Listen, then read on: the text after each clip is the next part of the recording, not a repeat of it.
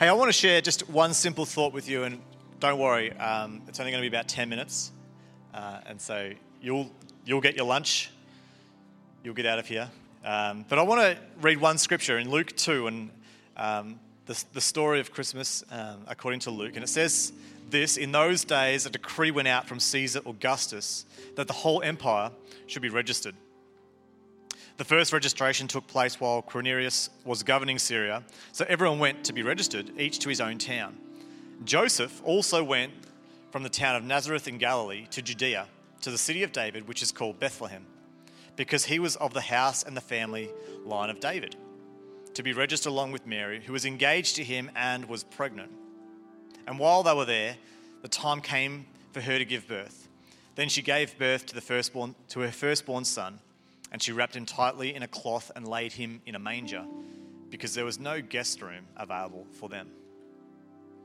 One thing that I love about Christmas and find amusing about Christmas, especially holiday season, is that often we'll go away to different places. Maybe we'll go away on a holiday with our family, or we'll go to visit family, and we'll leave a nice, maybe comfortable house where you've got maybe some different bedrooms for different people, and we'll all squeeze in to one room to enjoy Christmas. And you know that if you've got kids and family, that squeezing into a room with kids is anything but enjoyable. But somehow we do it, and we put up with it, or we'll go away on a holiday and we'll book an apartment, or we'll take a caravan or take a tent, and to enjoy ourselves, we'll squish together as tightly as we can. And I imagine that the first Christmas was very much like that. The census was being taken, and everyone had to go back to their hometown, to their family, to be registered, to be counted. And so this was no different for Joseph and Mary. They were going back to Bethlehem to stay, to be counted for the census. Now, it says that there was no guest room available, and probably what was happening back then, I know we've got stories of an nativity scene with the inn and the innkeeper, and it probably wasn't really an inn or an innkeeper. That's not really in the Bible at all. That's just something that has come into our nativity minds.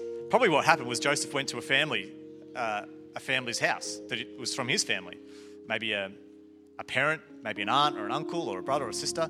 He went back to one of his family's homes, and every home would have a guest room for people to come stay. But when they got to Bethlehem, the family's house had no guest room available. There was no room. And so the owner of the house said, well, I'm busy. I've got no room to take you in. And I imagine that the homeowner, or whoever that guy was that was looking after the home, thought, this is it's a busy time of year. The cricket's on TV, you've got the family around, the turkey's in the oven. it's just mayhem. I don't have time for a whole other family, let alone a pregnant one. This is crazy. Just fine, go to Uncle Joe's house, or go to Auntie Bethel's house, or go somewhere else. I've just got no room. I've got no room. And I wonder if at Christmas time we might be the same in our walk with Jesus. Jesus, God with us, comes to us, and we just say, look, you know what? This is just a really busy time. Cricket's on, turkey's in the oven, got every room in the house taken, there's kids everywhere. It's mayhem. I can't deal with something else. Got no room. There's so much that we have to fit into our lives, and especially at Christmas time, there's so much that we could squeeze into our life. And my challenge and my question for us this morning is, which room does Jesus have in your life? Which space does Jesus have in your life? Is he someone that comes just at Christmas and you sort of go, oh, don't come in the front door, just it's good that you've come and Christmas is great and all that, but I've got so much in my life. I'm jam-packed full of family or work and recreation and so many other things. I don't have time for Jesus. The homeowner, after initially probably saying, I don't have any room, after Mary and Joseph say, well, she's just about in the throes of labor. Can we have somewhere? And so there was a common area where the animals would have been fed and looked after, and animals in these days would have been like pets and part of the family. They would have been fed in a room, and so that's where they were. And that's where Mary gave birth to the Son of God. And he kind of sees, the homeowner kind of sees the importance of what's happening in front of him. He says, all right, you can go out the back. You can go out the back. I'll squeeze you in. I'll attempt to fit you in.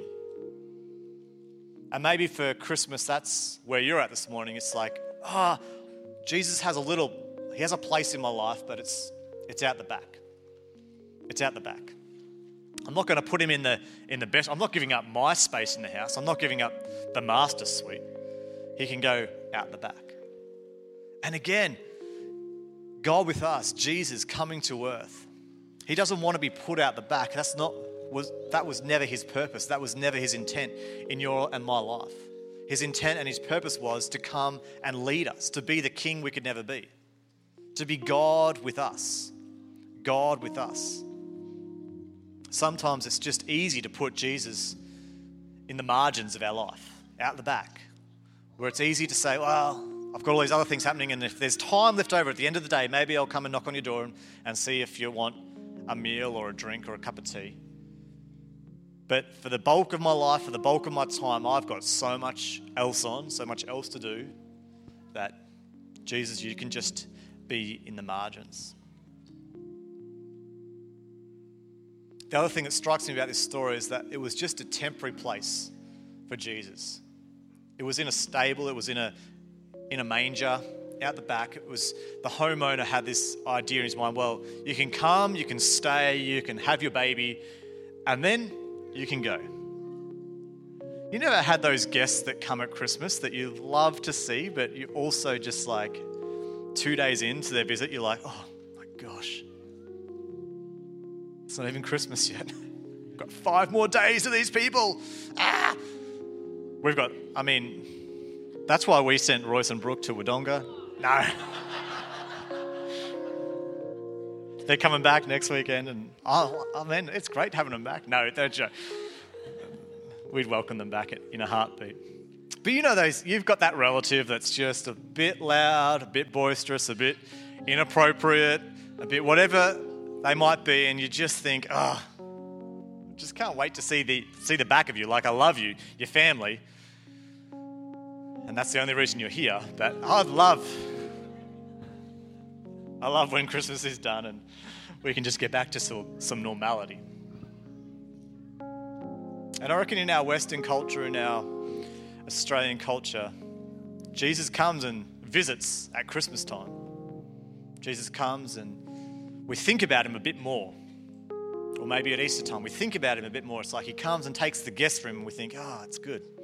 Jesus, yeah. I must follow him. I must dedicate my life to him a bit more. But Jesus never intended to take the guest room of anyone's life. He never intended to come and visit of anyone's life. In fact, in Ephesians 3:17, it says, then Christ will make his home in your hearts. Christ will make his home in your hearts as you trust him. Or in John 1:14, it says, the word became flesh and made his home amongst us. Jesus' desire for you and me is to make his home in our life. Not to be a guest in our life. Not to come and visit at Christmas and think, it's good. But I sort of look forward to next year when I don't have to think about him as much. Jesus' desire is that he would be the leader, the king of your life. That he would come and make a home in your life. And so this Jesus who we celebrate each Sunday at church, especially at Christmas and Easter, is here. He is here with us, God with us. That's what Christmas is all about. And he's here to give us freedom. He's here to give us forgiveness, to give us hope, to give us purpose. And I don't know what the story of your life is up until this moment, but I do know this: Jesus knows. And he loves you. And in Revelation 3 verse 20, it says, he stands at the door and he knocks. And he's waiting to be invited in. He wants to make a home. He wants to have a meal. He wants to share with you. He wants to give you that hope and that purpose. It doesn't matter what your story is up until this moment. The question is, are you going to open the door and let this King, God with us, come and enter your life and make his home in your heart? Or is he just visiting for Christmas? Is he just like that relative? Or is he part of the family? Is he the leader? And whether you're at church every week or whether you're at church for the first time, this message is for you. Is Jesus at home in your heart? Is he the leader? Is he the king? Is he Emmanuel, God with you? The king you could never be.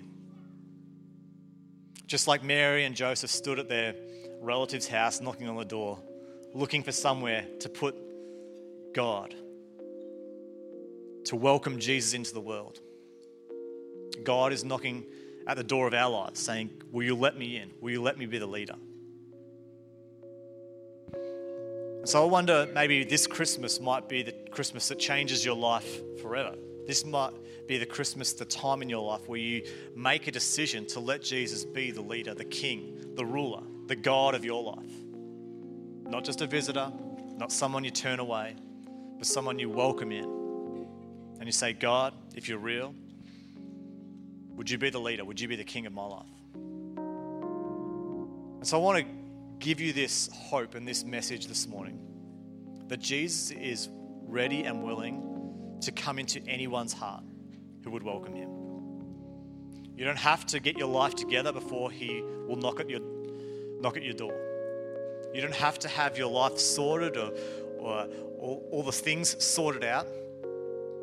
You just need to let him in. You need to recognize that he is the reason. He is the answer to getting your life sorted, to overcoming the obstacles, to overcoming the sin, the brokenness in your life. He is the one that was destined and purposed to put you back together. And so the band's going to come and we're going to sing one more song together. And maybe this morning this is where you're at. You think, Brad, I feel like you're speaking directly to me. That I have been that person that's just been putting Jesus out the back in a guest room, in a temporary place, maybe turning him away. And maybe this Christmas today is a moment for you to let him in and make a home in your heart, to be the king, to be the ruler, God of your life. I'd love to pray with you. I'd love to encourage you in that journey. And so as we sing this song, I'm just going to be standing in the front. And if you would like to, I'd love to pray with you. I'd love to encourage you. Can we stand together? And God, we thank you for this moment. We thank you that you are here with us. Emmanuel. God, that you have brought us back to God in a way we never could. And Jesus, we thank you so much for Christmas. We thank you for the hope that it stirs in us, the purpose that it brings to us. And God, I pray that you would call people back to you this morning. That this morning might be a moment in someone's life where they decide to let you in for the first time.